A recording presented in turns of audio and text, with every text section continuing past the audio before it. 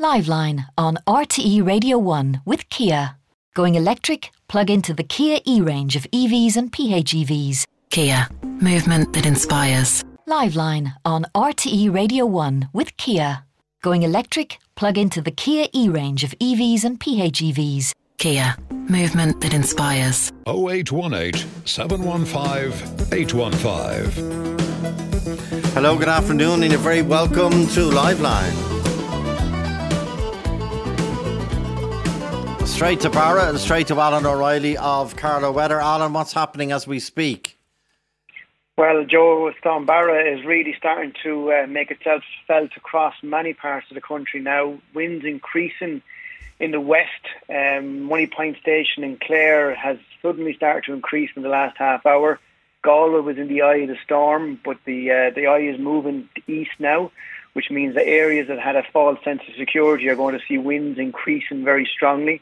The top gust so far has been 135 kilometres an hour at Sherkin Island, with sustained winds of 111 kilometres an hour, which is not far off the sustained winds that Ophelia brought to Roach's Point. So really, Barra has been making itself being felt. A lot of power outages, a lot of trees down, and as I say, as the eye of the storm moves through the country, people are going to get a false sense of security. Okay, so take 5 p.m. this afternoon. What insofar, and you're very good, as indeed Met Éireann have been predicting. But what's the scene going to be like at 5 p.m. this afternoon? Who's going to be in the middle of it? Yeah, at 5 p.m, really, the Midlands is going to be in that little bit of a lull, and also some parts of the North Midlands and North West.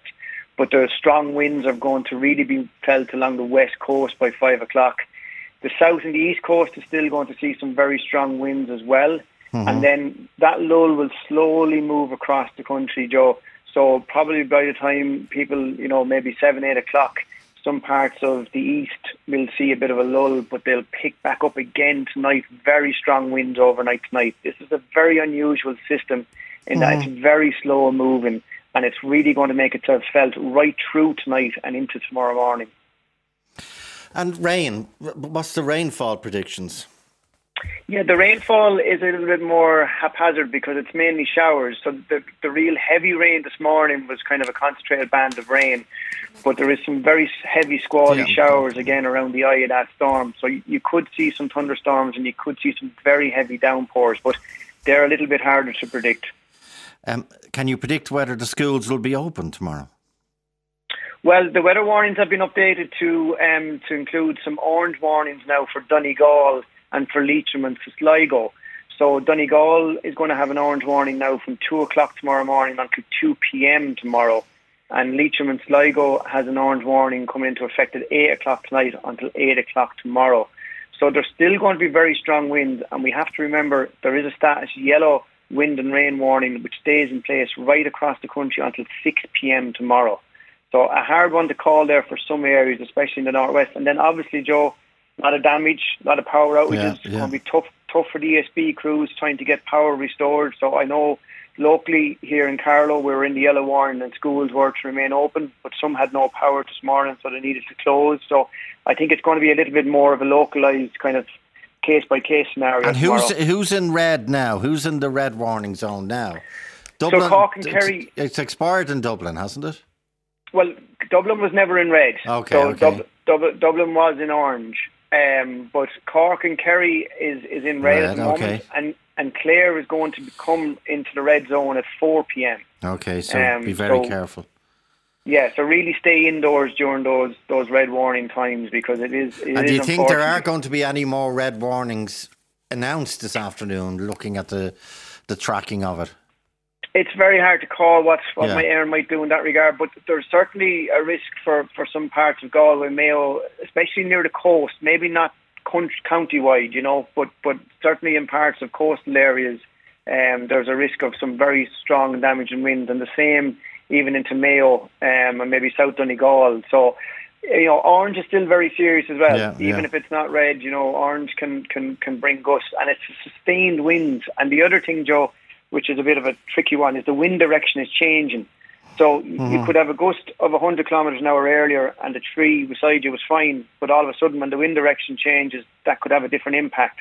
So the wind direction is changing as the storm pulls through as well. So people will see different impacts through the afternoon and into tonight and even into tomorrow morning. And obviously that wind chill as well, Joe, very cold. Yeah. So if people don't have power, they might want to start thinking about how they're going to keep themselves warm this evening. Good point. The ESB, and remember, if you go onto the ESB website, the Power Outage website, you'll get fantastic information, especially on when they hope to have power cuts restored or power restored. Stay there for a sec, Alan, if you could, please. Rachel, what happened this morning? Where were you? So I was en route to work and I was in Starbucks in Bray. Okay. And it was myself and two of the baristas were just looking out the window, commenting on the weather, and all of a sudden we saw a bobble. A bubble? A bauble. A bauble? Yeah. How big was the bauble? God, I'd say if it was beside me, it would probably have been up to like above my knee anyway. Okay, and that was just rolling down the street?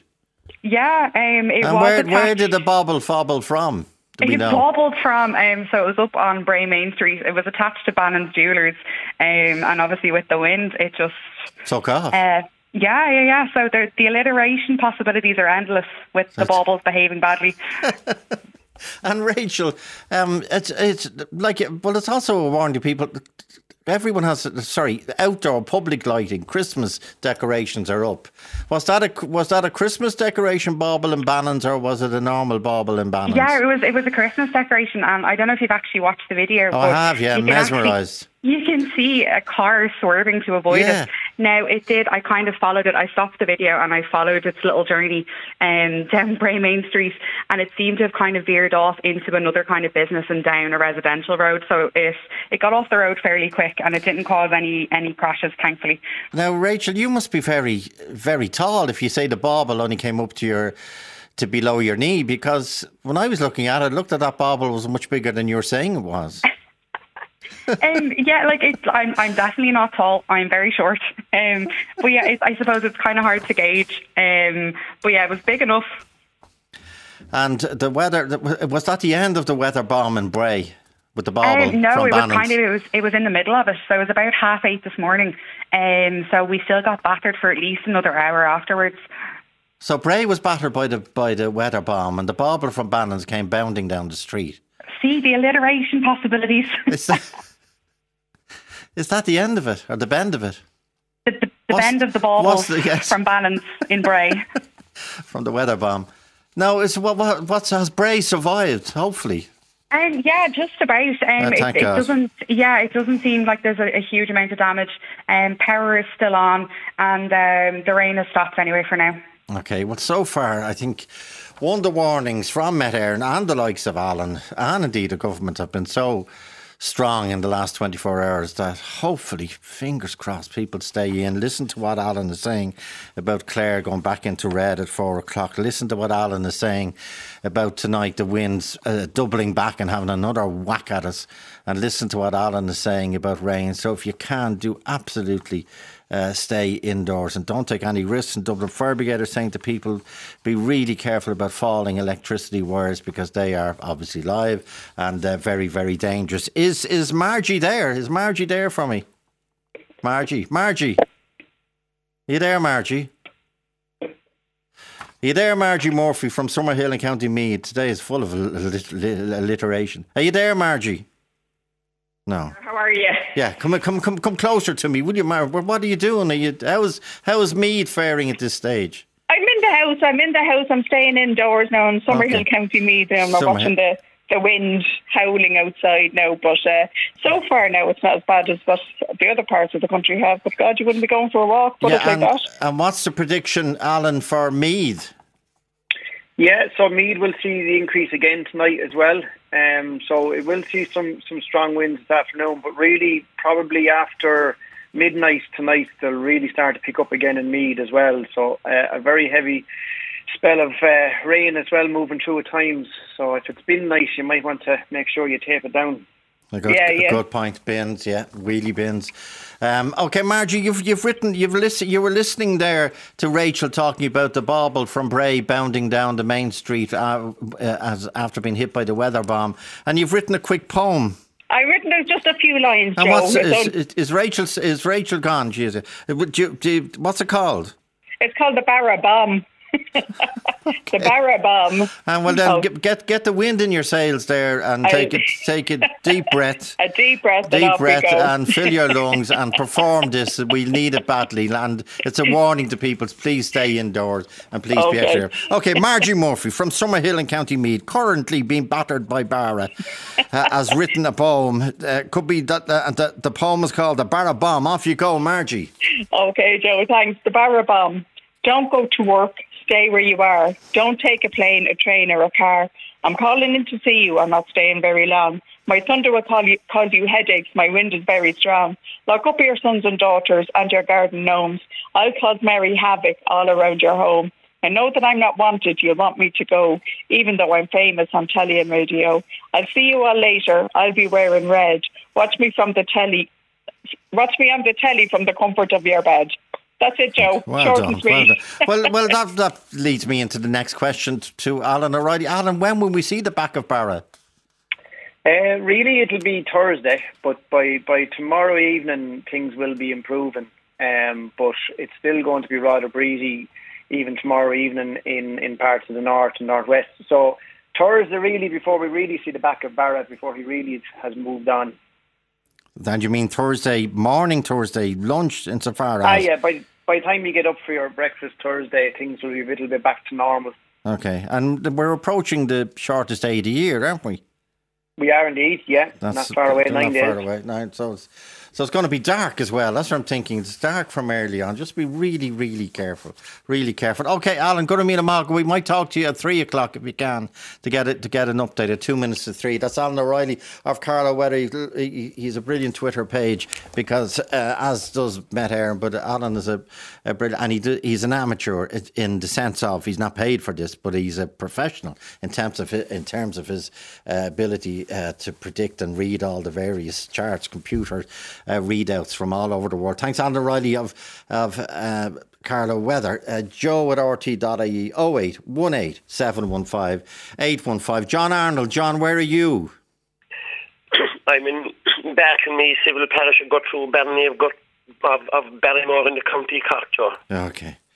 Equidistant. We're 20 miles from the city, 8 miles from Fermoy, on a farm here in a little place called Bantlemere. The one thing we won't get flooded because you have to come up a hill to get to the village. Just four hills, but it's bad, but probably wouldn't be as bad now so far. Wouldn't be anything like as bad as Ophelia so far. Okay. We were out now this morning, obviously in the farm, just seeing after the stock, and it was bad enough there to say 8 o'clock till maybe 9:30, but since that has been dark and we've had heavy rain, the wind is coming and going in gusts at about 12 o'clock with those savage gusts. We're only looking out now because we brought in enough firing and fuel. We'll have to venture out again now in the afternoon just to see after stock and things again, but thankfully so far we have power and we have heat, so we're not too bad. We decided what we do is we'd break a tradition normally. We might wait till after the 8th of December, so when we can't do anything outside, we're going to put it up to Christmas tree today instead, you know. And what about the stock? I don't know, okay, like we wouldn't be, we have huge stock here, we're just about 70 animals and the rest, bulk of them are indoors. They were indoors already anyhow, but actually, you know, just have to mind them, and if you had no power, you'd have trouble cleaning out sheds with automatic scrapers. If you had no power, you'd be trying to do that by hand, but touch wood, we have power so far, and you just have to mind them and feed them a bit extra. I'll ask you about different animals. Like, stay there, John. Jim O'Neill is in Navan, County Meath. Jim, what are you witnessing? Joe, 20 minutes ago, it's not just at the moment, 20 minutes ago I was just coming up through Navan town, up towards what's known as Flower Hill, over the bridge at Fox's Pub, where Fox's Pub used to be, and where the Boyne meets the Black Water, there was actually a man down in the water on a board windsurfing. My God. With the sail attachment that you would see them in, say, at the seaside. But I thought that every organisation said, every force responder organisation said, please don't take to the water.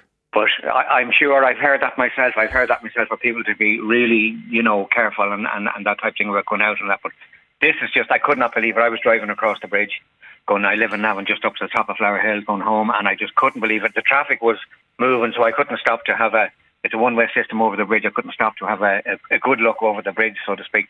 But I couldn't believe what I seen. And there was people there sort of standing at the bridge. There was a couple of people clapping at him. Now, I don't know if they knew him or not, but it's just where the Boyne meets the Blackwater in Navan, and he was going around in just a big circle, just round and round and round. I seen him 2 or 3 times going around before I passed over the bridge, and I just couldn't believe it. I seen it all. But it's not as if we're living in the middle of a tundra where there might not be a wind from one end of the year, or indeed a desert from one end of the year to the other, and everyone's waiting on a gust of wind or a drop of rain. We get wind most days in Ireland. You can windsurf most days in Ireland. Yeah, but not where this person was doing it. It's something that's normally done on a lake or on at the seaside of that. Okay. You know, well, and you know, we're all urged not to be putting, say, the emergency services at risk by taking them out on calls like this, which I would class as stupid, to tell you the truth. Okay, well, I think your classification is bang on. Jim. Yeah. Okay, thanks indeed, no, Jim. More than welcome. Thank you. Bye. Erica Coates. Erica, where are you, Erica? In Kildonan, in Racormac, and in Ruarga, till that area in between the 3 roads. Okay, and how did it fare down there, Erica? Not as bad as what I was expecting, worse, but I have a few slates off the dwelling house, all right, but no major trees down. It's like kind of under the south, under the hill from the south, the land is facing down to the river. And Erica, do all stock have to be taken in a storm? Do sheep have to be taken? I know cattle do. You're not really, depending where you are. Or like I'll be south, kind of doesn't affect me that bad. It kind of the suction, all right. Depends what is, if it turns north, west. That's my bogey side. That's what can do a lot of damage here. Okay, I'll ask John Arnold the same question. John, do all your stock have to be taken in, or is there some stock that will be fine in high wind? Would sheep, for example, gather in a corner of a field and protect each other? Yeah, it depends, I suppose, on the lie of the land, as like I said there, because we're looking up here, we have a fine sheltered farm with a lot of old ditches, but normally, storm or no storm, nearly all animals would be indoors this time of the year anyhow. We have everything in except a few weanlings. There'd be calves that were born this year, there'd be light animals, they're still out, and they're in a sheltered field, they'd be coming in the next few days. But sheep, the big trouble that could affect sheep in a bad way is a few drifts of snow, and they tended to go into maybe corners and get covered with drifts of snow, but we haven't that so far. But like traditionally, the way farming has gone, the vast majority of animals are housed for the winter. Like we dried off our cows, they're not milking anymore now till they'll be calving in February. So they're all dried off and they're indoors and they're kind of self-feeding. They feed away. We have to put silage in, give them silage each day, but we fed them now this morning and they'll have enough till this evening. We might shove in. I'm lucky enough, Joe, here, as you know, I'm married to a farmer and she does the tractor work and I do the manual work on the ground. She tells me what to do, so it kind of works well. So we fed them this morning and we'll have to go out now and again in the evening just to make sure the cubicles are clean where they lie and things like that, but they'd be comfortable. But you'd notice they spend most of these days now, instead of being out eating out in the open, but again, they're inside lying down because they need shelter and they need a bit of warmth as well. But like as Erica said, Erica she'd be only 5 or 6 miles across the country from me, and we'd be kind of nearly the same, like the same Bright Valley, but it's not as bad yet. But listening to Alan there, I wouldn't be saying we're out of the woods yet, because the way Alan spoke is at the south, we could still get the corner. Like, it is a strange storm, because, any of the ones in the past, like Ophelia, it would come over a space maybe of an hour, get bigger and bigger, move on, and then to be gone. Whereas he's talking about this coming again this evening and lasting right until tomorrow. So it's an unusual storm that is lasting so long. I don't understand how storms work or they work, but this is an outlier as far as they go. And what I can notice just outside now, it was dark now at the moment. It was bright. The light is coming up and down, I suppose, depending, as I'm talking now, I can hear the wind howling in the chimney, looking out the window. I'm looking out 2 windows of the house, and the trees aren't overly active. Their bushes are moving around, but like we've a lot of big ash and sycamore trees around the house, and they're not waving dramatically like they were at 12 o'clock. So that's good. That's good news. Yeah. Erica, how did you manage during the lockdown? Because the last time we spoke, Erica, was just before the pandemic began. How have you managed in the nearly 2 years since?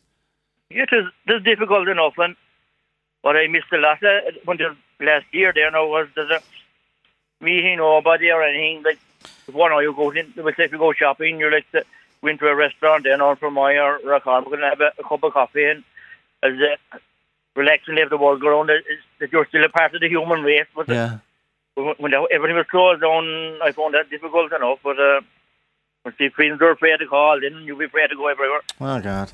And what was it like? Because I'm very conscious when you were on the last time, Erica, you announced to the world that you were going to self-identify as a woman, and that you were thinking of transitioning completely. How have you managed in the 2 years with that part of your life?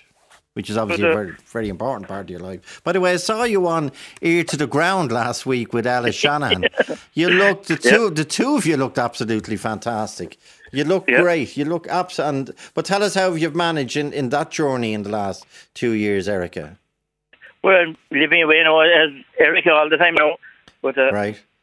I job enough to get anywhere with doctors, but eventually I got to the endocrinologist, but we're not starting the journey hopefully fairly soon. The paperwork to be started yet with them, but I think we're about to get there. But they're just like all hospital issues. COVID made everything away 1,000 times worse. They weren't good before. Made everything worse. Yeah. But it was a great reaction to Ear to the Ground and the program with Ella McSweeney. That more texts and phone calls, and even I got a couple of cards from people that I didn't know, and even a little scratch card gift from a person I never met that congratulating me and thanking me for what I did. That's unbelievable. But I think the whole thing, Joe, as I say, your program was going first day. Like myself, 3 years ago, I didn't even know what a transgender person was, and that's what it educated a lot of people. Yeah, sure did.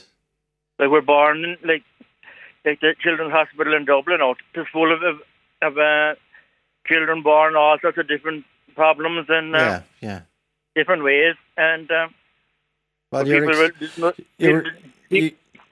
you were extraordinarily brave then, and you're extraordinarily. And you, by the way, I don't envy the job you have on the farm. It's non-stop. Yeah. And I know you're in your lovely day clothing, but Erica, you still had to put on your Wellington boots for a lot of the filming, didn't you? Like it's it's not. You looked glamorous, but it's not a glamorous job, is it? Well, there's some days like when you're fine weather and out in down the fields and lovely greenery around and all the trees around the places you can see in the telly. There's days you're up to the eyeballs and more to use the language as well. Okay, well, stay well, Erica. I wish you and yours a very happy Christmas, and above all, stay safe now over the next 36 hours. And to you as well, John Arnold. Likewise, both of you in Cork. Okay, where's Con? Is Con gone? Con was on my screen, but now he's gone. He said the ferry. Con, where are you, Con? Wild Wicklow. See, you've already had Baltic Bray or Baubles and Bray. Baubles and Bray, yeah. Wild waves of Wicklow. Okay, and what did you witness in the wild waves of Wicklow? While I was just having my bowl of soup, I'd say less than an hour ago, I said to myself, I'm surprised to see Irish ferries were out after seeing the height of the waves. Okay, because they go from Dublin to Cherbourg, or Roscommon, one of them places. Yeah. And while I was still eating the soup, didn't they both turn around and sailed back to Dublin? Okay, well that's probably I presume it's for safety. Oh, it has to be. Well, it's a south wind at the minute, so they were sailing into the wind, which would have been tough. Yeah, and Alan was saying Wexford, which they basically head down to Carnsore Point and then head from where from their bridge they had left and then over below England around Cornwall. Okay, they're right. Yeah. We'll check with Irish ferries, but everyone is okay. Mm-hmm. But just see, you spotted that they did a U-turn outside Greystones on the roundabout there. First time I ever saw that. And what's the weather like in Greystones now? Is it grey? Grey is right. Grey and windy. Okay. Well, we had to call off our I'm with the Blue Dolphins Special Olympics Club. We had to call off our training tonight because of it. And how do you manage your training with the COVID restrictions between now and January the 9th? Pods of six people at a time. Yeah. Okay. Well, stay safe. It's great work you do. Thanks indeed. We'll double check with Irish Ferries that the ship is. I presume it's the WB8? I don't know who they have on that run now. Okay, Con go to Mila Mahaga. Joe at RT.ie 51551. Oh wait, talk to Joe on 0818 715 815. Liveline on RTE Radio 1 with Kia. Discover our 2-to-1 offers at your local Kia dealer. For more, log on to kia.com. Talk to Joe on 0818 715 815. And Joe at RT.ie. Helen, good afternoon. Helen, when did you discover that you were a criminal? Hiya, Joe. How are you doing? What happened? Well, it's a bit of a gas story now. Okay. So, like a lot of people, I got into feeding the birds during our lockdowns last year. Okay. Got really into it, was buying all this bird food and everything. And they were very particular now, the birds. There were certain ones they liked and certain ones they didn't like. Okay. And so after a bit of research, I found this bird seed that they were lapping up. And that was grand. I had the big bird feeder. We have a big pot of bamboo down the bottom of the garden. Okay. And I had the big bird feeder in that, and I had a whole selection for them and everything. And there was we were getting loads of sunflowers kind of growing up and everything. And and I just kind of left it for biodiversity. Do you reckon, Helen, it was from the seed that was being rejected by the board, so to speak? Yeah, well, they'd just be dropping it. They'd be pecking away at it, and it was all kind of all around the ground. And there was a few other weeds and stuff. Right. And then I spotted one, and I said to myself, holy moly, that looks a bit like a hash plant. Oh, no. But I laughed it off, and I said, well, obviously it's not, And the couple of weeks, I kind of forgot about it, and a couple of weeks later then I was down, and next minute there was another one or two of these little interesting looking little plants, and the original one that was there had gotten a lot bigger, and I was like, oh, that really does look like a hash plant.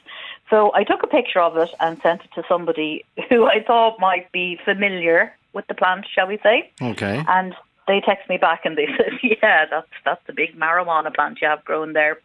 You were growing cannabis? So, yeah, we were growing cannabis. Which is illegal. It is illegal.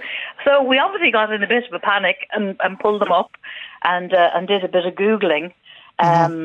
So it turned out there was a woman in England, and the same thing had happened to her, that they were obviously hemp seeds that were in the bird seed.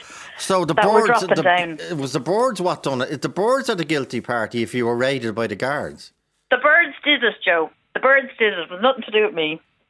I would have sang like a canary and ratted them out. Okay, I've never heard of that before. Be careful. Be careful with your board seed, because it might grow cannabis and you could end up as a jailbird. This is well, I tell you now, what you'll love about this is the bird seed I was buying, it was actually coming in from the Netherlands. So say no more. Say no more.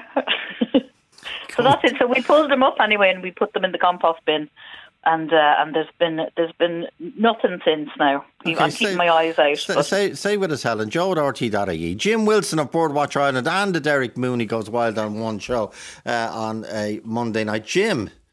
Joe, how are you doing? Have you ever heard of this before? Boards growing dope. Our secret is out. No. It would very, very rarely. Hemp or cannabis would not be a normal constituent of wild bird mix usually. But obviously when they're putting these mixes together, they're buying seeds from various places, and rightly so. Hemp does sometimes end up in it, but rarely, if ever, does it actually germinate and grow as well. So not unheard of, but not that common, because it normally isn't a constituent of most of the seed mixes that I would be familiar, or that Birdwatch Ireland would sell, or garden centres would sell. But Jim, I suppose at this stage, if Helen was to be arraigned under the Drugs Act as amended 2004, where the growing of cannabis is strictly illegal. Would you stand up in court and say she's an innocent woman, Your Honour? Well, no, Joe. That's a whole other thing, really. I'd have to check with my lawyer on that, my solicitor, because really the thing would be, I would be able to stand up in court and say it is not unheard of. Okay, well, because of course what we could end up with now, Joe, thanks to live line and the subject being raised, is people will be deliberately planting hope not. cannabis seeds under there and just stick a bird seed feeder over it and say, well, Your Honour, that was the bird. I didn't know it. I don't even know what they look like. You know what I mean? So yeah, I mean, it would definitely be it could be used as an argument to get you off the hook for sure. But now that everybody knows about it, or most people in Ireland will know about it, maybe not. Okay, but Helen, you weren't tempted, and I'm being serious, that you weren't tempted to ring the guards and say, put your hands up and say, listen, just for your own information, this can happen around a board cedar, because there might come a time where somebody is mistakenly accused of growing cannabis and not realising that it's around a board cedar. Do you follow me? Yeah, I didn't think of that, Joe, to be honest. Now, that being said, you contacted us, so you are adding to the information that's in the ether about board seeds and where cannabis can grow. Well, to be honest, we wanted to kind of keep it a bit quiet. Okay, because, that's why that's why you're and live here line. I am on live line. Yeah. We'll keep it to ourselves. Okay, Helen, stay safe. Where are you, Helen? What part of the world in terms of the weather? I'm over in the west. It's pretty blowy. Pretty blowy. I tell you, there'd be a few hemp seeds blown across the gardens here now. Where are you, Jim? Joe, I'm down here in Cove in County Cork, and we had an outage already, a power outage, but thankfully to all those men and women out there trying to get our power back, they got it back within half an hour here in Cove. We've had some trees down, a few trees down, but nothing major yet. But we're waiting for a bigger blow this afternoon and this evening, according to Met. Yeah. But so far, thankfully, no major damage and nobody injured, thanks be to God. And what about boards? And they're well used to it, are they? Yeah. I mean, it depends on where. Like, for example, seabirds. You know, because these birds who spend their life at sea, they only come ashore to breed. I mean, they live out there. They're tough as nails, and some of them are only the size of a blackbird or a starling, you know, but they're out there with nowhere to hide.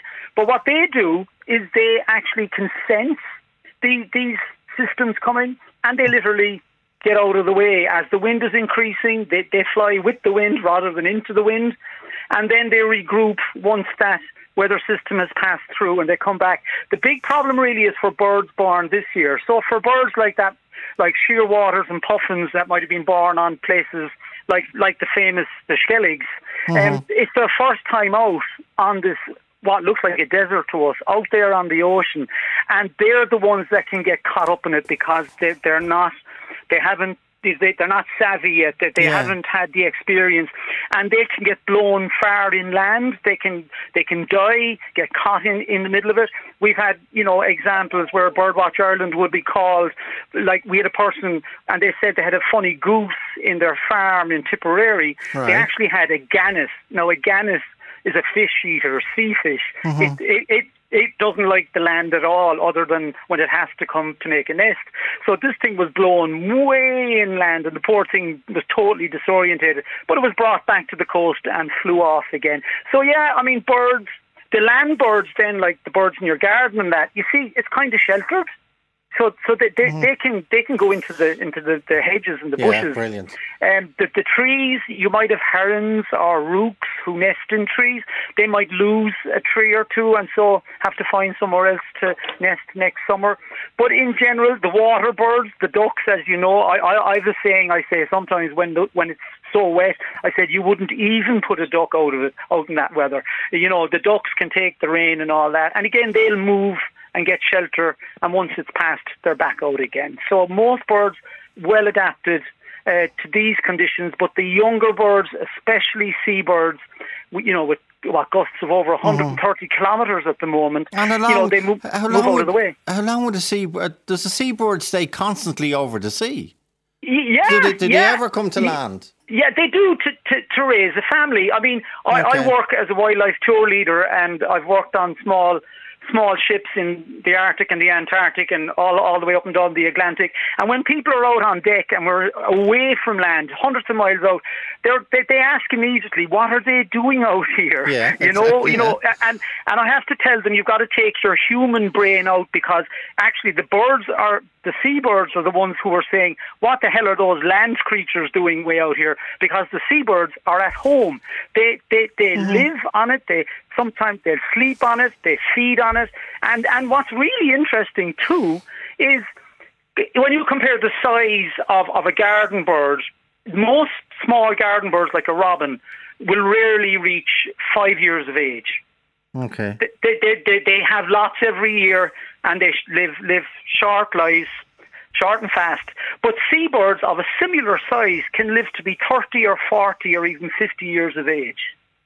And you would think that they're the ones that would be, the seabirds would be the ones that would have the short life, living way out there through a winter of storms, and not they're tough as nails. I mean, the longest lived bird we know is an albatross, and a female still laying eggs, and she's over 70 years of age, and she could be over 100 as far as we know. Wow. So when we're all tucked up in our houses like we are today, all home from school and everything, you think of these amazing birds that are out there and taking this in their stride with none of the mod cons we have to keep ourselves safe, and they're out there and they're just doing it. Some of them travelling upwards of 120 kilometres an hour ahead of the wind, gliding away from the storm. Unbelievable. I mean, just incredible creatures. And I'm glad you asked me the question, because it is true. They don't all come to shore. The seabirds don't all come to shore. They just move to another area of the Atlantic. I noticed early yesterday morning, I was out on the Bull Wall, the Brent geese are back. Yes, they're back from Canada. They are. They're back in. I mean, Dublin is probably one of the best places in the world in an urban environment to actually see these birds who have spent the summer in the high Arctic. Believe it or not, some of them may have seen polar bears.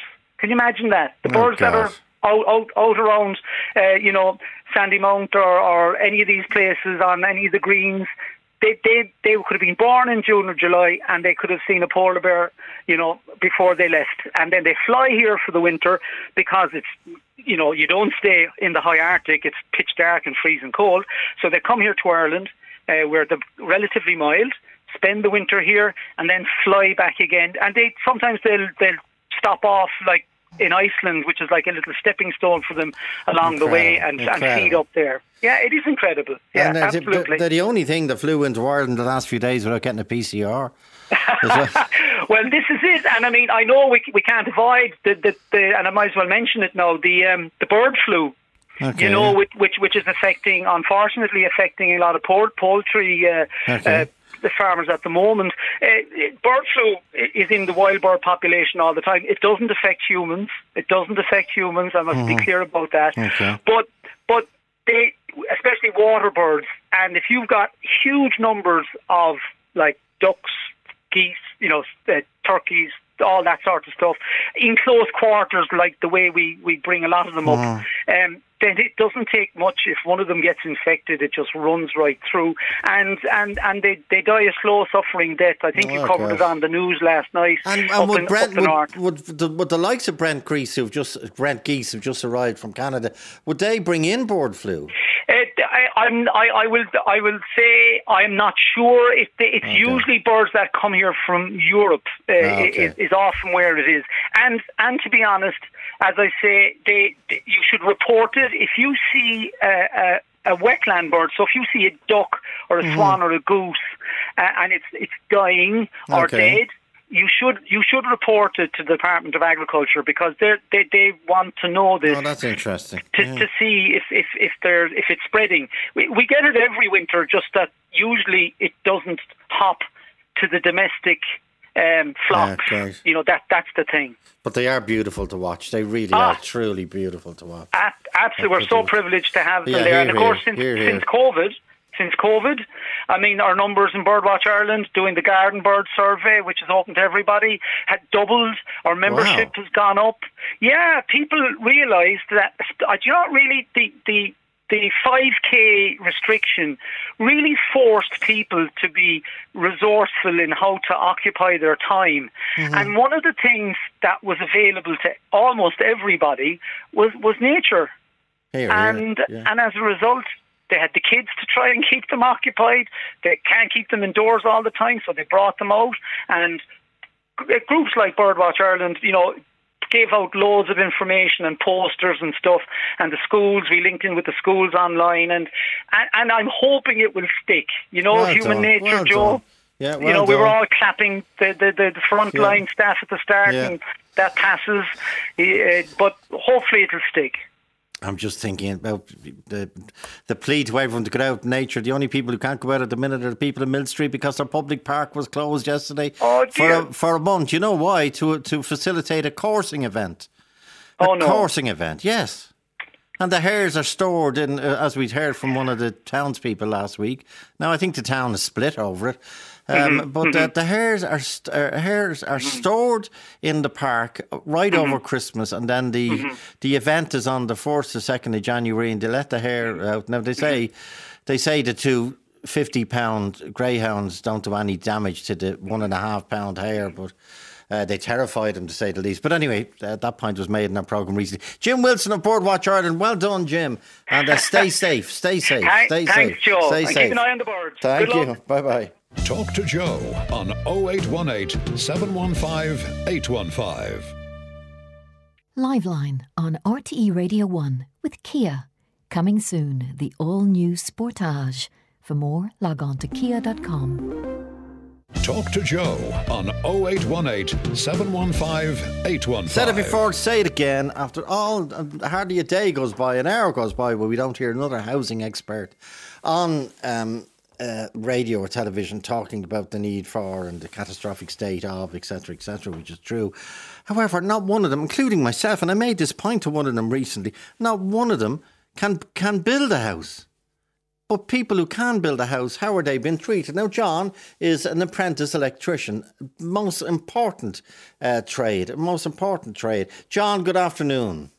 How's it going, Joe? What's happened? So, basically, I'm going to my phase 6 for my electrical apprenticeship, and I've been given Sligo for the kind of the venue of the course, and I live in County Wicklow. Well, just south of Dublin, and I have 2 kids, 24 years old, and my partner, she's working part-time now. She's got a job so we can save for a mortgage, basically. Yeah. And just, when I was told that I'm going to Sligo, I thought it's not that easy because, we're trying to mind the kids. I'm minding the kids in the evening, when she goes to work, and we're trying to save for the mortgage. But Sligo, I don't know how we're going to manage that, And just explain, John, to people, because apprentices in one sense died out, even though they're so important. And that's one of the reasons why we have such a housing shortage. But it's not because of shortage of experts, it's because of shortage of skills. Now, how do I become an electrician? And how far along am I when I'm at phase 6? How do I become an electrician? So basically, you'll start a job with an employer in, say in my case, an electrical contracting company. Okay. And they'll, once they're happy with you, they'll sign you up for an apprenticeship. And then what you have is you've 4 phases on the job, and then you have 3 phases off the job. So your first phase is on the job, then your phase 2 is in college for 6 months. And when you say college, where are the colleges?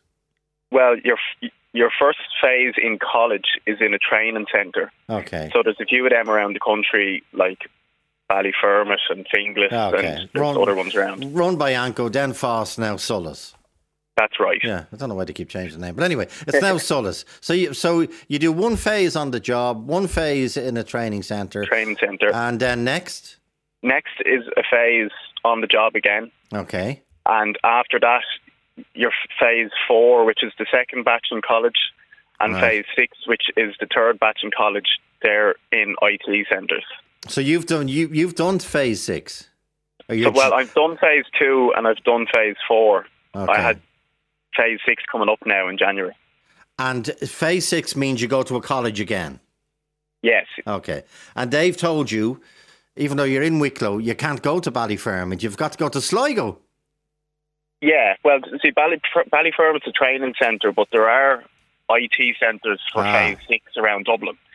But the issue is there's no kind of place in your application or anything for a location.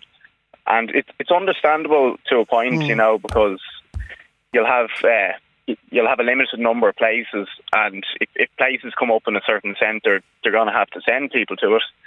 But at the same time, there's no kind of exceptions made for people like myself, you know, that have kids and are minding them, you know. In the evenings. Is the location a lottery, or do they ask you, have you got preferences? No, it's a bit of a lottery. Like when I was in my second phase, there was a fella that was coming from the far side of Athlone, and he had a wife and kids, and he was well into his 30s, you know, and he had no choice. He just had to go, and there's places that were a lot closer for him, you know, but it's just the luck of the draw, really. But we are crying out for electricians and plumbers and carpenters and bricklayers. Yeah, we sure are. And why we're making it so difficult for you? I'm not too sure, you know. I wouldn't have thought it'd be too hard to facilitate, like, at least some sort of a forum, you know, that if you had a special request that they might kind of consider it at least, you know. But there's no system for that. I was basically told that that if I were to reject to go to Sligo now, I'll be offered a place in April, and I can't put in a request prior to going there to change to a different place. So that would be before they've assigned the places. But at the same time, he said you could get Sligo again if I were to turn it down now. It'd only be pure luck if I got somewhere closer. Well, can you keep turning it down until you get somewhere closer? Or do you lose the slot? Well, the problem is you're then delaying your apprenticeship. Yeah, I know. From the point of view of being qualified, you know, and it does, like, it delays your... Like, if I was to skip it now in January, I'd be given a place in April, hopefully. And then if I got Sligo again and skipped it and hoping for another place, it's not until then the latter part of the year when the third kind of batch of apprentices go into college, you know, so... You'd be talking an extra year, and it's already been delayed quite a bit by COVID, you know. So, but it should be a national priority. Electricians and carpenters and bricklayers and plumbers and plasterers and painters and builders. It's weird as well, you know, because like the government are prioritising climate and trying to reduce the cars on the road and kind of incentivise people to be local, you know, and you have that, like you're driving to Sligo and back once a week, you know, which is a fair few kilometres on the road. But also, you're exactly, and you're leaving your family in Wicklow. Yeah, that's the main thing, really. You know, we don't have anyone to mind the kids. The family can't really help because they're all working. Yeah. We're saving for a house, so we can't afford childcare, and you know, there's no help out there. Solas have sent us in a statement basically saying you were made aware of this at the start of your training. Yeah, well, it's not great, you know. Like it's not asking for much, really. You know, if they were to have at least something. They say efforts are made to accommodate special requests. This is not possible. Do they know you have a family, a partner, and children? Young children? Well, I was in contact with them, and I was basically told the only way to get an exchange is to go on Facebook and to go onto one of the groups and to ask, is there anybody around the country which would swap Sligo for something closer? So even Waterford would probably be better for me, you know. And they said if you get someone who accepts, then you're going to get, you have to have the written permission from both apprentices and from both employers, and you have to send that then to an email address. And then I was told, if you why aren't we making it easy for people to become? It's not easy. You have a lot of studying to do. You have a lot of learning on the job to do. I don't know how electricians do it. But why aren't we making it easy to generate and educate more electricians? Not sure, really. It should be a priority in my opinion, because when I was in school, apprenticeships weren't prioritised at all. It was everyone should go to college, and they learned kind of the mistakes from that.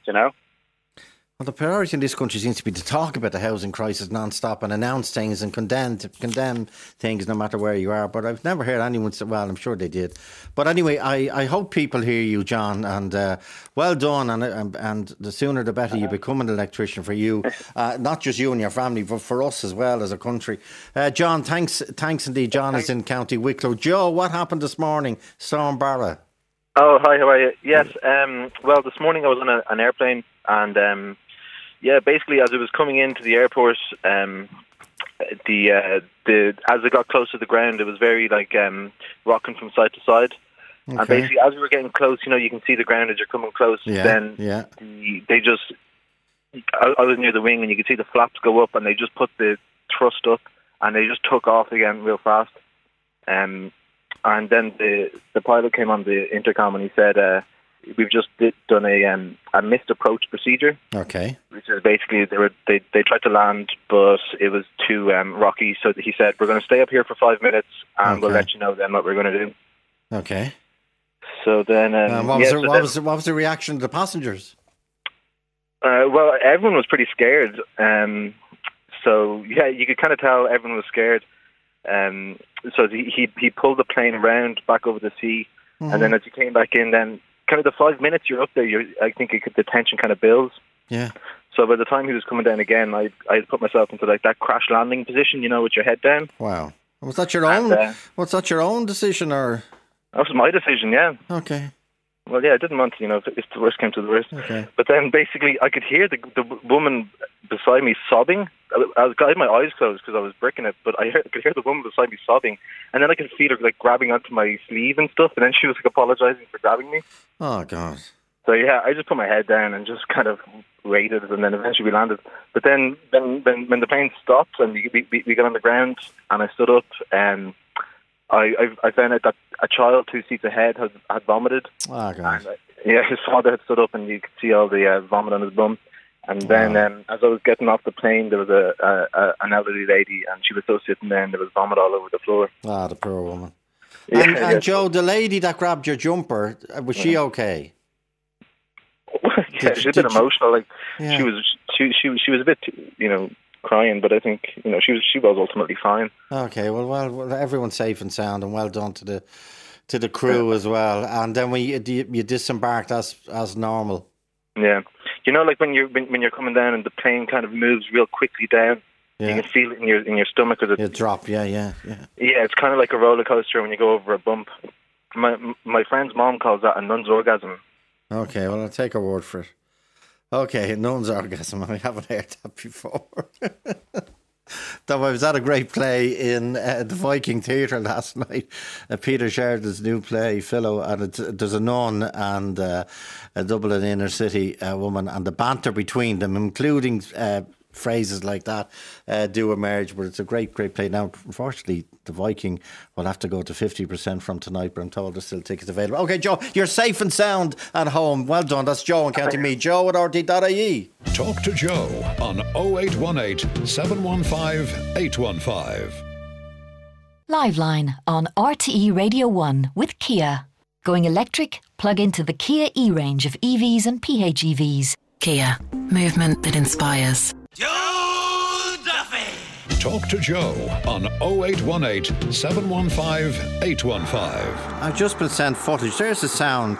That's from Fastnet Lighthouse as we speak, believe it or not. And the 3 lighthouse keepers on the Fastnet, one of the most impressive lighthouses in the world, are Paul Barr and Ronnie O'Driscoll, and they posted this video in the last few minutes, and Alan O'Reilly sent it to us, where I think the wind speed is over 115 kilometres. Incredible. And those 3 there's two men named. I don't know if the third person is a woman or what, but those three people are on Fastnet as we speak, doing an incredible job, an incredible service. As what's the phrase that George Bernard Shaw used about lighthouses? I can think of no other edifice in the world whose only role is public service, nothing else. A lighthouse, only role, public service. Okay, I mentioned lottery earlier on to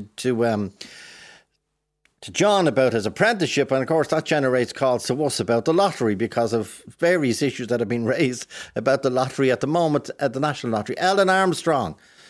Yes, hello, Joe. 51 jackpots now, not one, and it could go on to 100. It could go on. But that's the luck of the draw, Ellen. No, it's planned. Definitely. And what I was saying was people should support Okay, well, people we'll try and get a better line, Ellen. People should support a better telephone system. Say that, not your fault, not your fault. Kevin Devitt, Kevin, you've contacted us as well. Go ahead, your point, please, because you make a strong number of points here. You're from Las Vegas. You say, I see firsthand what addiction can do. Now, the National Lottery argue that the lottery isn't a form of gambling addiction. Scratch cards aren't a form of gambling addiction. But your observations, please, Kevin. Hi, Joe. Yeah, I've been watching people play the lotto for years over here. Okay. And some people, they play like 1 or 2 games a week. And some people I see playing it 20, 30 times a week. Yeah. They might buy a ticket. You go into the local market here, and they might buy $50 worth of scratch tickets. Just for the day. You see them a couple of days later, they're buying more. So it is very addictive. The thing I was getting in touch with about was the unclaimed money. Yeah, goes right back to the lotto to advertise That's the right. lotto. So the losing money, people are losing. It's going back to get more money, more people to gamble. It's up to 2%, and this was that's well spotted, because that was in the new contract given to Premier Lotteries when the Canadian Teachers Fund bought the lottery basically back in 2016, and previously unclaimed winnings, of which there's quite a lot apparently, unclaimed winnings, people losing tickets, people forgetting, people losing scratch cards, whatever. Unclaimed winnings went back into the prize fund.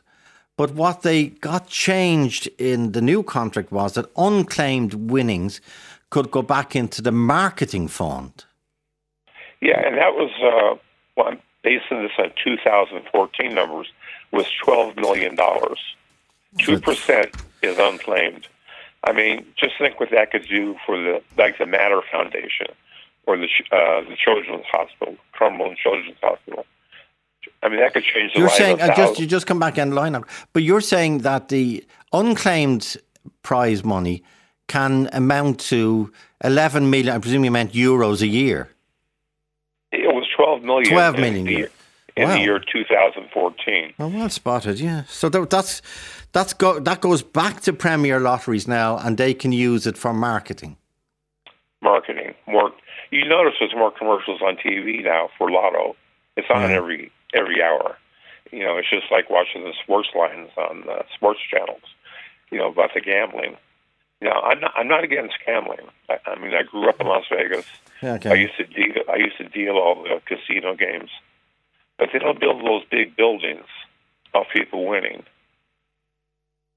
It's as simple as that. They have $1 billion buildings. One thing I've noticed in the last week or so, that the National Lottery, which they're perfectly entitled to do, are taking out ads. I think they've taken out ads in every single newspaper, including newspapers they don't normally advertise in, i.e. when there's a big lotto jackpot, they advertise extensively in the tabloids, the Star, the Sun, the Mirror, and the Mail to a lesser extent. They tend to keep away from the Irish Times, they tend to keep away from the Indo. But what they've done this time is they've all taken, the National Lottery have taken full page ads in in fact, a series of them over the last week, which I'm sure every newspaper in the country at the minute is struggling, is glad of a full page ad from the National Lottery. But they're not advertising the National Lottery, they're praising the journalists in that particular newspaper, all great, who've won awards in the National Lottery Media Awards. So, but that's, why are you laughing? That's legitimate, Kevin. Sounds like they're serving their own purpose there. What do you mean? Well, if they're taking ads out it's like patting somebody in the back who to get better print, to get better reaction. That would never happen in Ireland. Joe, you've been here longer than I have. No, I just thought it was interesting. And the other more interesting thing as well is that in every news report, in other words, every newspaper, rightly so, says 4 of our journalists have won 4 different awards in the National Lottery, in the National Media Awards. But not one single newspaper mentioned in the news report that the Media Awards were sponsored by the National Lottery. So the National Lottery had to take out full page ads in the same newspapers to say, oh, by the way, we sponsored. Anyway, that's part of their marketing budget. Though there was a time when Benson and Hedges used to sponsor the National Media Awards until the few principal journalists say, hang on a minute, what are we doing letting media awards be sponsored by one of our biggest advertisers, and it comes from Smokey. But anyway, that's the way the world. Ellen, are you back, Ellen? You're not, Ellen. But you said basically and so people can do what they want, but remember, what is it, 30 cent of every euro spent on the lotto goes to good causes. Good causes, by the way, as decided by government ministers, not as decided by an independent commission. Good causes as decided by certain government ministers. But anyway, Ellen, I'll retail your point here because the line is so bad. Ellen is saying you should spend your money on local lottos, for example, your GA club or your community centre or your Meals on Wheels. Joe at RT.ie, thank you both. Talk to Joe on 0818 715 815. Liveline on RTE Radio 1 with Kia. Discover our 2-to-1 offers at your local Kia dealer. For more, log on to kia.com. Joe Duffy! Talk to Joe on 0818 715 815. Des McDermott is up in Warrenpoint. I was looking at images earlier on from Carrickfergus, which were pretty dramatic, generated by Barra. Des, what's it like in Warrenpoint? It's quite scary, Joe, at this stage. There's a lot of emergency services and stuff. Wow. I was heading for a call from Warrenpoint to Ross Trevor. The council were just putting down signs and trying to forcefully, because the signs were blown out of their hand.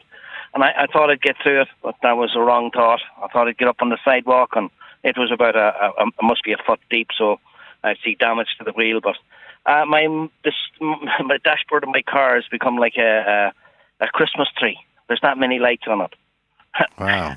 Yeah, I can't. I've get 100 yards and it's telling me stop and oil and this, that and the other. So I shouldn't have went through it. But there's a lot of cars. There's 5 or 6 cars stuck on it there. There was a couple of trucks stuck on it. But Richie, your researcher, you asked me, did I see anything spectacular? And I should have. I actually saw a hen lay the same egg twice. It's that windy here. Well done. Well, stay safe, Des, to all our listeners up north, because it is hitting, especially the East Coast up there very heavily. Alan O'Reilly mentioned Drogheda and Dundalk going to get the brunt of it this afternoon. Des, stay safe. That's Des McDermott in Warrenpoint, County Down. Jerry, back to becoming an anonymous and unknown criminal to yourself. What happened, Jerry? You're talking about the cannabis story. Yes, you were growing cannabis. Well, eventually, yes. We have a flower bed along one side of our back garden, and I was weeding it one day. This is 5 or 6 years ago now.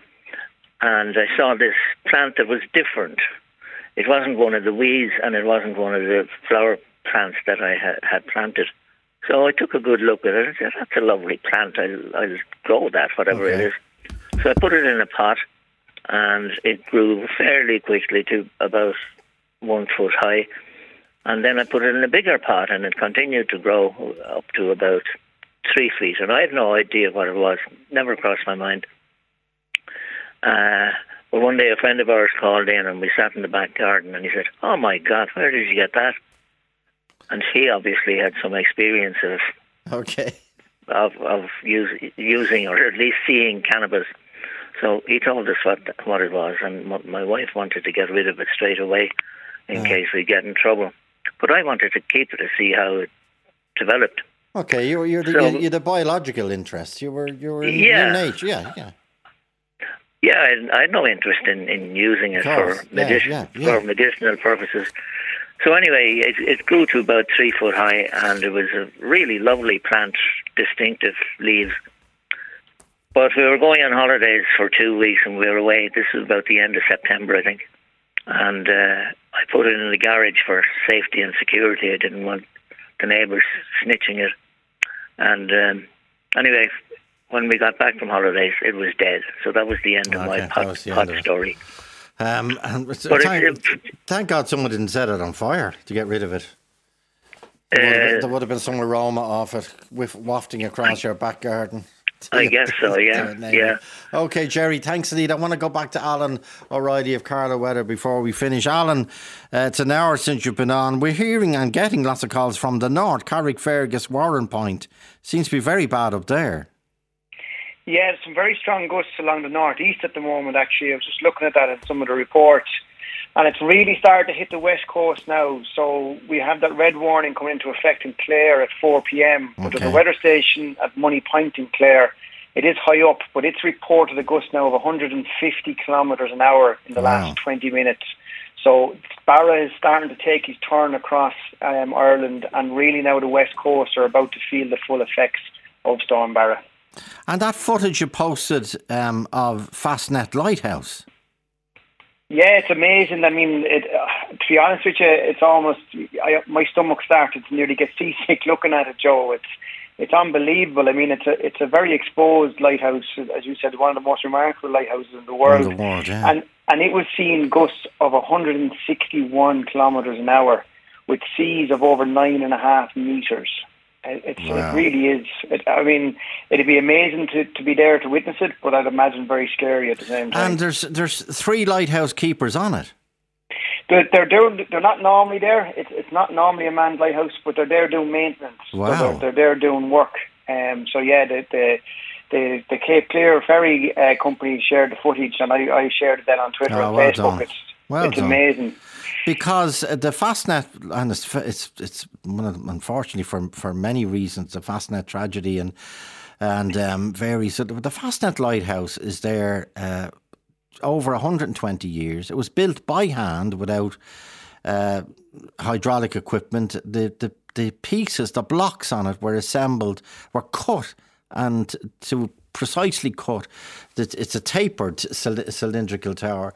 They were precisely cut in Cornwall, and they were shipped over and put together like Jenga almost on this outcrop of a rock that's like Skellig, a very small version of Skellig. It's one of the most remarkable buildings in the world. And it is. And what's fascinating as well, Joe, is if people want to follow it on Twitter, there's an automated Twitter account that the Irish Lights have. Brilliant. So they're at Fastnet L Lighthouse, at Fastnet L House on Twitter. Every 15 minutes, it tweets the wind speed and the wind direction. So it is very interesting to watch it. And I was, as I said earlier, I was trying to remember the quote from George Bernard Shaw about lighthouses. It's just, I can think of no other edifice constructed by man as altruistic as a lighthouse. They were built only to serve. It's not a beautiful phrase. And by man, he meant humanity, of course, at the time. I can think of no other edifice constructed by man as altruistic as a lighthouse. They were built only to serve. And at times like this, especially for seafarers, and they've lots of other roles now in terms of weather and scientific research, it was absolutely fantastic. Alan, stay safe and well done for all your work. Alan, are you in real life, you're a computer analyst, aren't you? I work for Black Knight, yeah. We do web hosting and domain, so that's the day job for Black Knight in Carlow. Okay. I hope they're proud of you. Well, they're very generous to let me spend some time doing the update. So. Because you're great. And well done to Black Knight. What did Black Knight do again? We do web hosting and domain names, so lots of internet and broadband. Hopefully it's not a black night tonight, that people stay in and stay safe. Thanks indeed, Alan O'Reilly. Today's producer was Annette Egan and Ray Darcy. Ray Darcy is next. Liveline on RTE Radio 1 with Kia. Discover our 2-to-1 offers at your local Kia dealer. For more, log on to kia.com. 0818 715 815 stays open until 3:15 p.m. or email Joe at rte.ie.